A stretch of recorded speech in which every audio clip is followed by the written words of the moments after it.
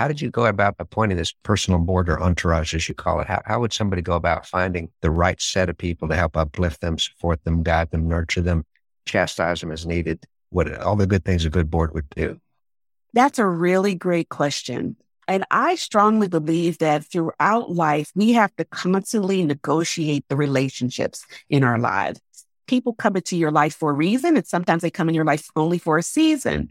And so what I found is that the best way to do it is, first of all, to identify the people who lift you up. Like, write down the names of everyone in your inner circle of love and trust, whether they're family, teachers, friends, your pastor. And then also take a moment to thank each person for their continued love and encouragement. Identify the people who drag you down. A lot of times we don't realize that sometimes a person that we're surrounding ourselves, we're so used to them being around us, and their negative energy can drain us. And so if we remove that person, it doesn't mean that we can no longer continue to be friends. It just means that we can be friends from a distance. Mm-hmm. So I always say, take a good hard look at relationships that exhaust you, drain you, or leave you feeling weakened instead of strong.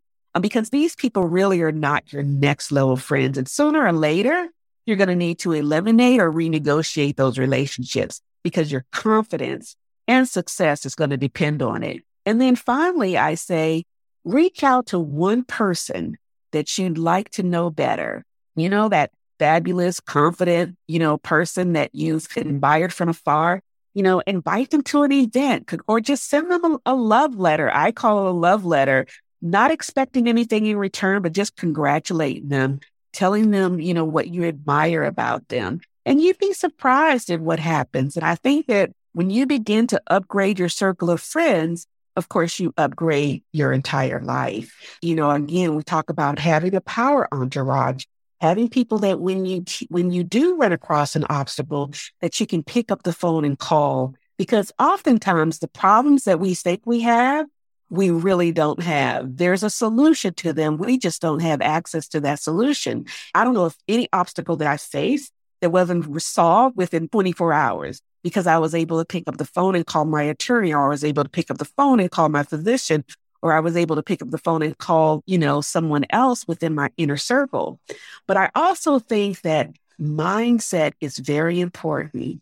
It's sort of cliche. We always hear people talk about how to turn lemons into lemonade. But it's so true. I find that there's always within an obstacle an opportunity. And so we just have to sort of flip that obstacle. So again, sometimes when we are faced with a problem, we focus too much on the problem instead of focusing on the solution. And there is a solution to every problem. Even during this pandemic, I had so many people say to me, I don't know what I'm going to do. And I said, there are going to be a whole lot of praise reports once this pandemic is over, because there were so many blessings that came from it as well.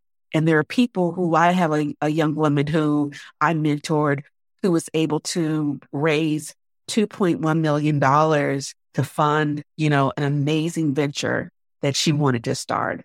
And that's as a result of this pandemic, where money was poured into women businesses.